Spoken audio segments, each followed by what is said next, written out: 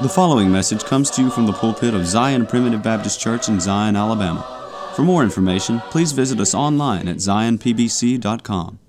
I want to welcome you today to the Zion Primitive Baptist Church podcast. This podcast is an outreach of Zion Primitive Baptist Church, which is located in the Zion community near Gordo, Alabama.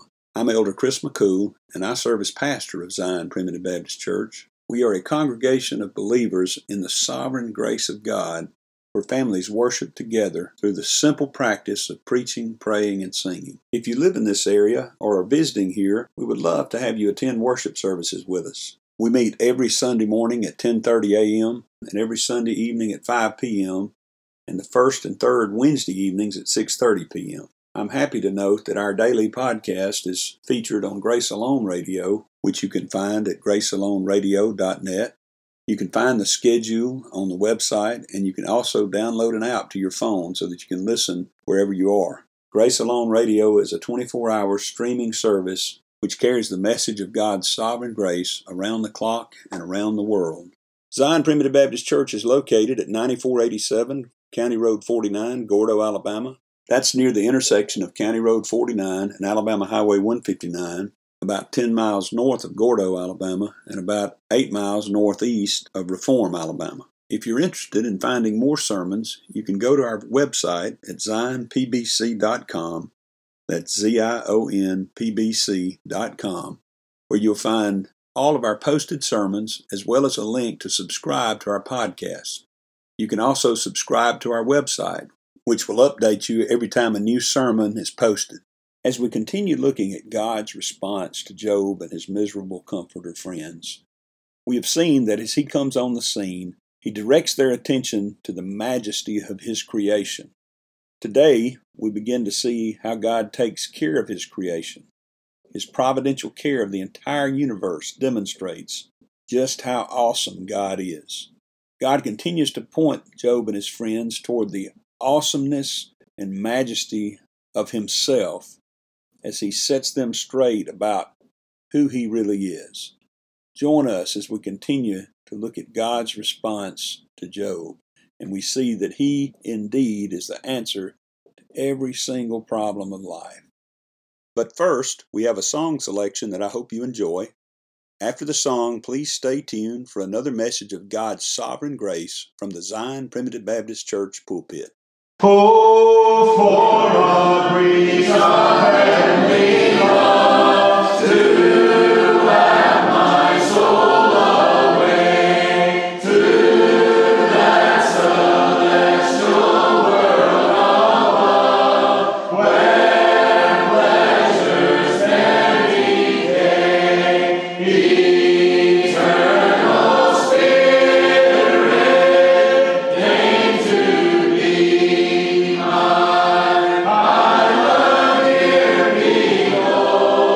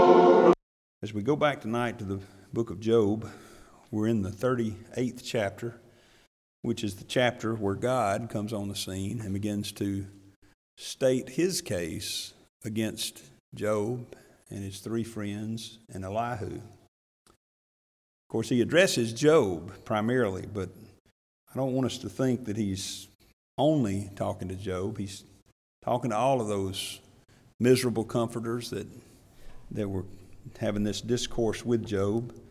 And also, I'll just say it this way, I believe he's talking to us today, because what he has to say is so important for us to keep in mind as we face the troubles of life. When we think about the length of our prayer list here at church and the troubles that we know about ourselves and all those that are out there that we don't know about, sometimes we get discouraged, sometimes we get downcast, sometimes we get angry.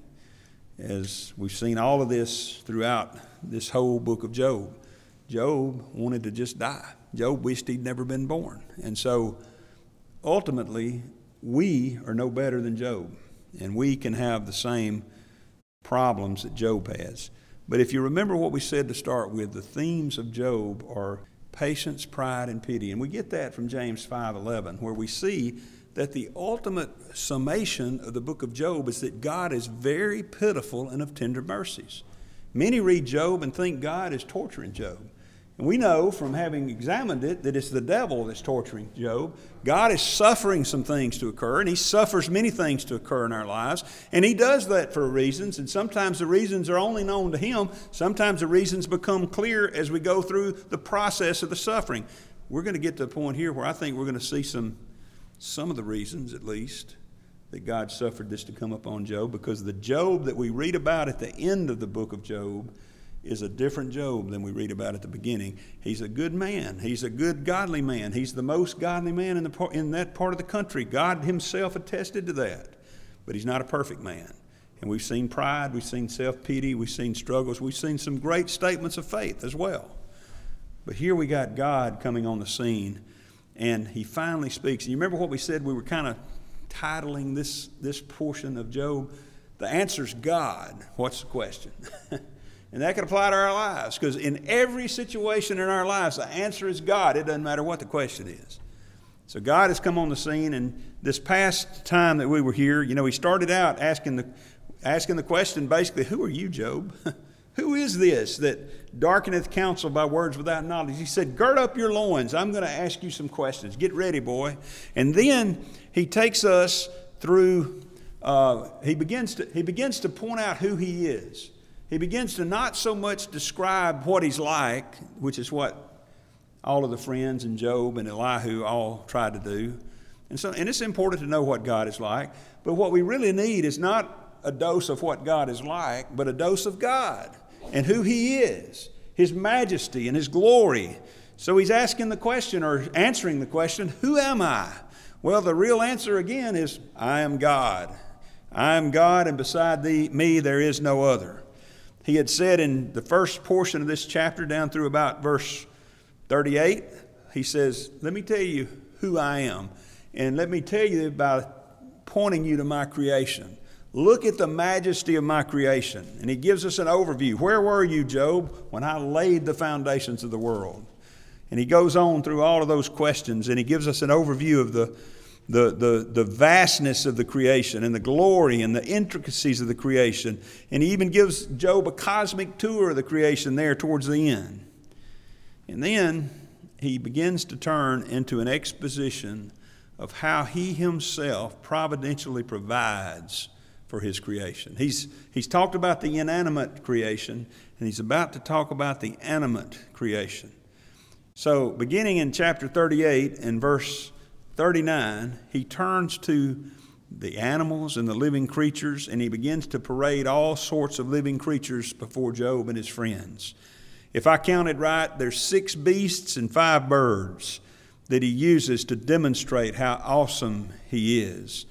And what this does, as we saw last time, it basically demonstrates how God cares for what he created. And he's asking Job, basically, he said, Job, do you understand how these created things live and function and how to provide for them? Because if you don't, that means you're not God. But see, I do, because I am God. In fact, just before we get into it, you might just turn with me over to Psalm 104. Because this particular psalm is all about the providential care and power of God over His creation. Psalm 104. We won't maybe go through all of it, but we're going to look at part of it. Listen to this. Okay, look here. Bless the Lord, O my soul. O Lord my God, Thou art very great. Thou art clothed with honor and majesty, who coverest Thyself with light as with a garment, who stretchest out the heavens like a curtain, who layeth the beams of His chambers in the water, who maketh the clouds His chariot, who walketh upon the wings of the wind. I've always thought that verse was amazing to me. It always has been amazing to me. Because I've flown through the air in an airplane, but I've never been able to walk on the wings of the wind. What a glorious thought that God is able to walk upon the wings of the wind, who maketh His angels spirits, His ministers a flaming fire, who laid the foundations of the earth, that it should not be removed forever. And he goes on to talk about covering the deep with a garment and how the waters stood above the mountains. But when He spoke, they fled, and they went to their place. And he set a bound, verse 9, that they may not pass, that they may not turn again to cover the earth. That's a reference back to His promise after the flood, that He would never cover the earth with water again. He would never destroy it like that. And he goes on all through this, and skip on down to about verse 16. Look at this. The trees of the Lord are full of sap, the cedars of Lebanon which He planted, where the birds make their nests. And then he goes on to talk about the stork and the fir trees and the hills being a refuge for the wild goats and the rocks for the conies. Think about the intricacies of creation. Think about I love watching those nature shows. They're so amazing to me to see just the little details of things. I'm fascinated by the great sequoia trees out in California. Those great giant sequoias and the giant redwoods only grow on the western slope of the Sierra Nevada, because it's only there that they have the right conditions to be watered. See, most trees get all their water from the ground, but those great sequoias, they're so tall and they're so massive. The redwoods are even taller than the sequoias. They're not quite as massive. But they have to be watered by the mists that come in off the ocean. They draw most of their water from the leaves up high in the tree as opposed to the roots in the ground. And I was watching a show about that, and you think that's just amazing in and of itself, but I was watching a show about it, and they took a camera on up into the heights of the tree up there, one of the trees. And those limbs are like tree trunks. And they actually found another ecosystem, basically, in the trees. They had little lizards and certain type of birds and even some other animals that live their whole lives, those lizards particularly, in that tree. It was like their own little world up there that God had provided for them. And it's amazing to see all of the intricacies of creation. And that's what he goes on here. And he's basically, Psalm 104 is a repetition in many ways of what we're going to read in Job chapter 38. But look over one more, before we get started in Job again, look over in Psalm 145.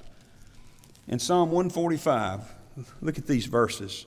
Verse 1, I will extol Thee, my God, O King, and I will bless Thy name forever and ever. And by the way, if you'll notice that the title of this psalm is David's Psalm of Praise. David's Psalm of Praise. He says, every day will I bless Thee, and I will praise Thy name forever and ever. Look at verse 3. Great is the Lord, and greatly to be praised, and His greatness is unsearchable. One generation shall praise Thy works to another, and shall declare Thy mighty acts.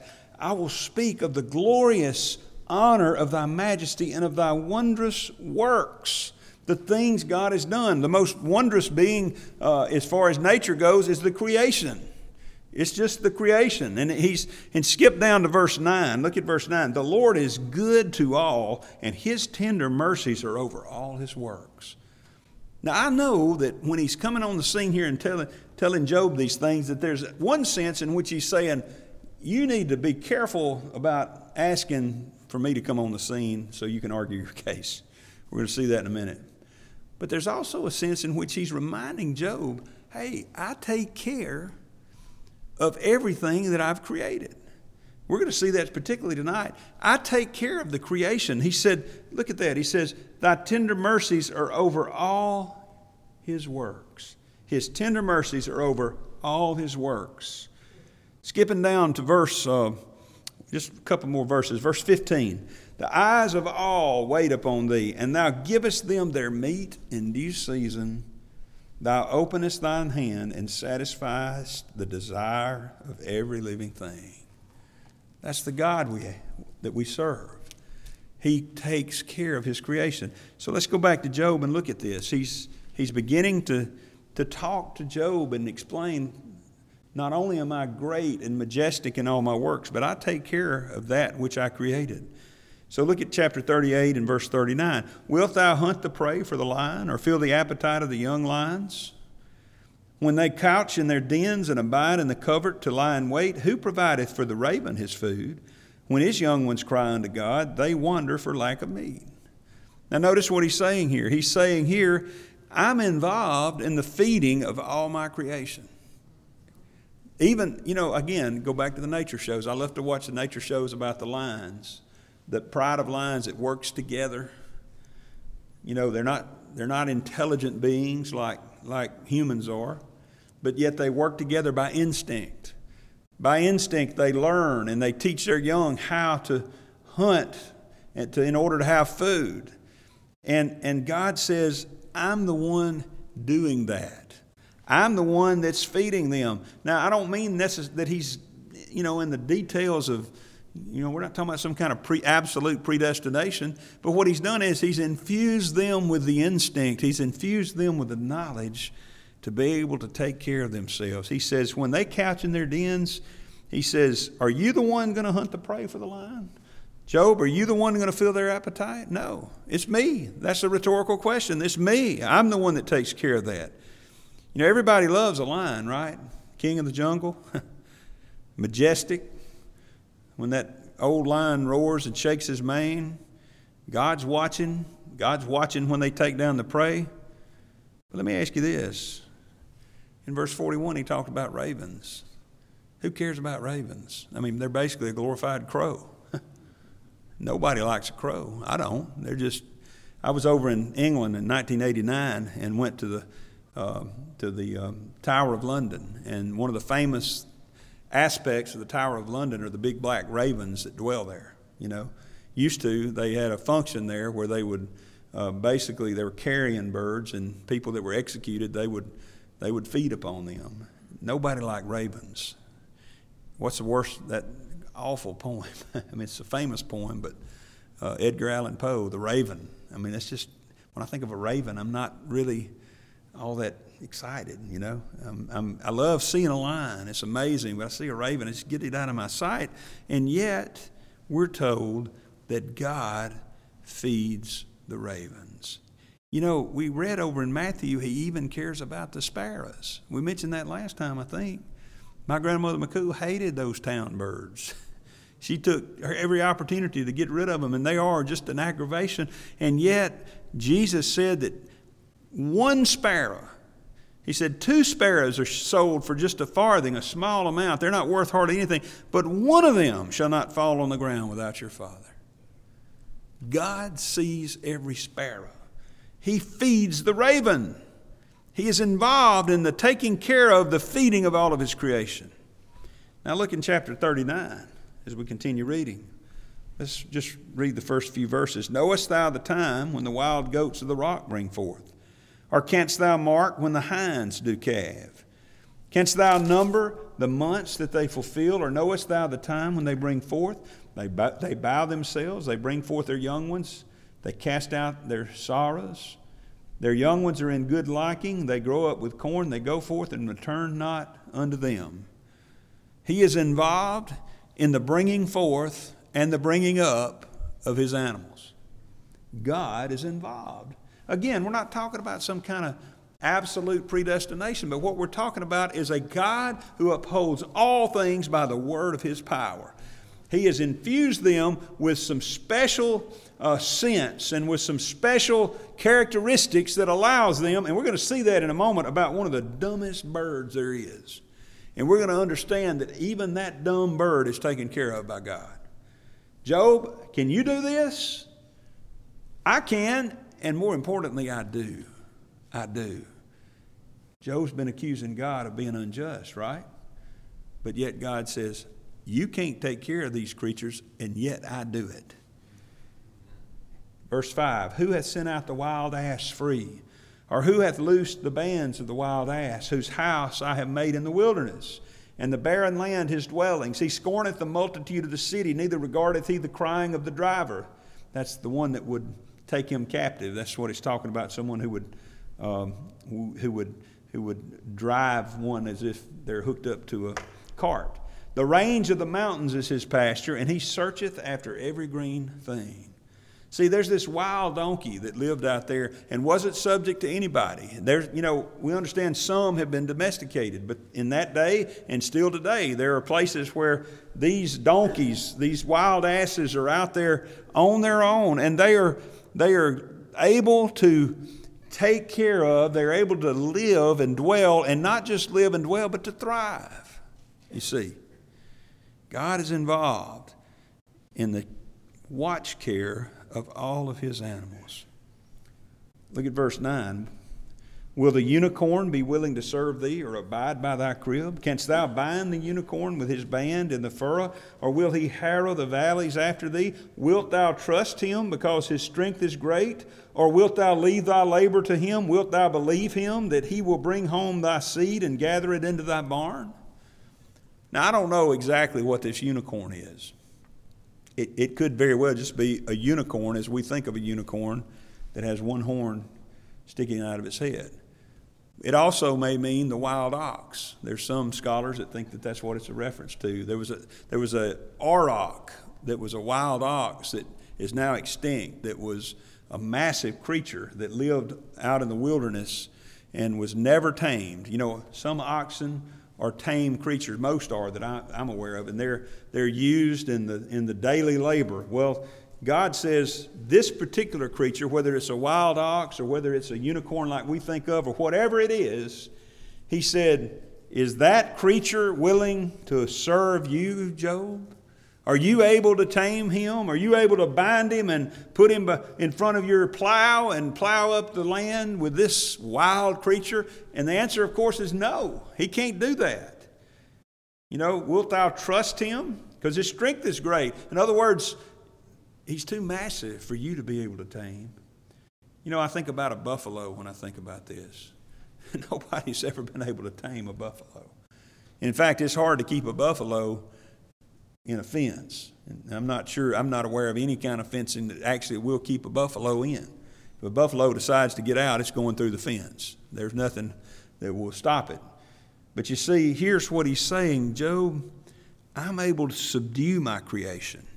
I'm able to bind my creation. If I wanted to, I could put this wild ox or unicorn behind or in front of a plow, and I could ride behind him and plow up the whole earth, you see. Now look at verse 13. I like this next section. Gavest thou the goodly wings unto the peacocks, or wings and feathers unto the ostrich? He's beginning to talk about a couple of birds here now. And one of them, the peacock, which I don't have any reason to believe it's not talking about the peacock we know, but it could be talking about some other bird. We don't have to worry about the exact definition of what it is. It is a bird that has goodly wings, wings that work, wings that make him fly. But then he says he also gave wings and feathers to the ostrich. What good's of wings and feathers to an ostrich? The ostrich can't fly. You know, he's beginning to point Job to the strange anatomy of some of his creation. So as we continue reading here about the ostrich, listen to the characteristics of the ostrich. Which leaveth her eggs in the earth, and warmeth them in dust, and forgetteth that the foot may crush them, or that the wild beast may break them. She is hardened against her young ones, as though they were not hers. Her labor is in vain, without fear, because God hath deprived her of wisdom. neither hath he imparted to her understanding. What time she lifteth herself up on high, she scorneth the horse and his rider. See, this ostrich that he's talking about here, in verse 18 said she scorns. When she gets lifted up, when she gets really going, she scorns the horse and the rider. In other words, she can outrun a horse. She can outrun a horse. But notice that she puts her nest in a vulnerable place. She can't fly. She puts the nest down in a vulnerable place. She seems to be unmindful of her young, doesn't care that they could get trampled or anything like that. And yet the ostrich still survives. The ostrich didn't just have one generation and then die because they were so foolish. They lack some wisdom. They lack a lot of wisdom. God has deprived her of certain types of understanding, but yet the ostrich still survives. In other words, he is able to care for the ones that are not otherwise cared for. When they abandon their young, when they don't care about their young, God can take care of them. The ostrich may be foolish, but they're still around. They're still here. God has taken care of even the foolish-looking things of creation. Isn't that something? He can take care of even the most foolish-looking things of creation, which is good news to me, because sometimes I act pretty foolish. Due to the constraints of time, we will stop the message here. But please join us tomorrow for the conclusion of this message. If you would like to subscribe to our website, please go to www.zionpbc.com and sign up for email updates.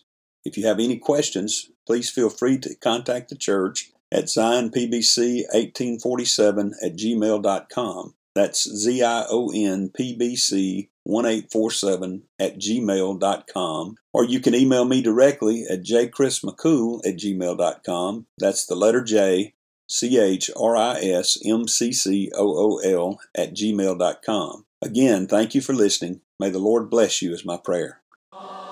We thank you for listening to today's message. For more information, please visit us online at zionpbc.com.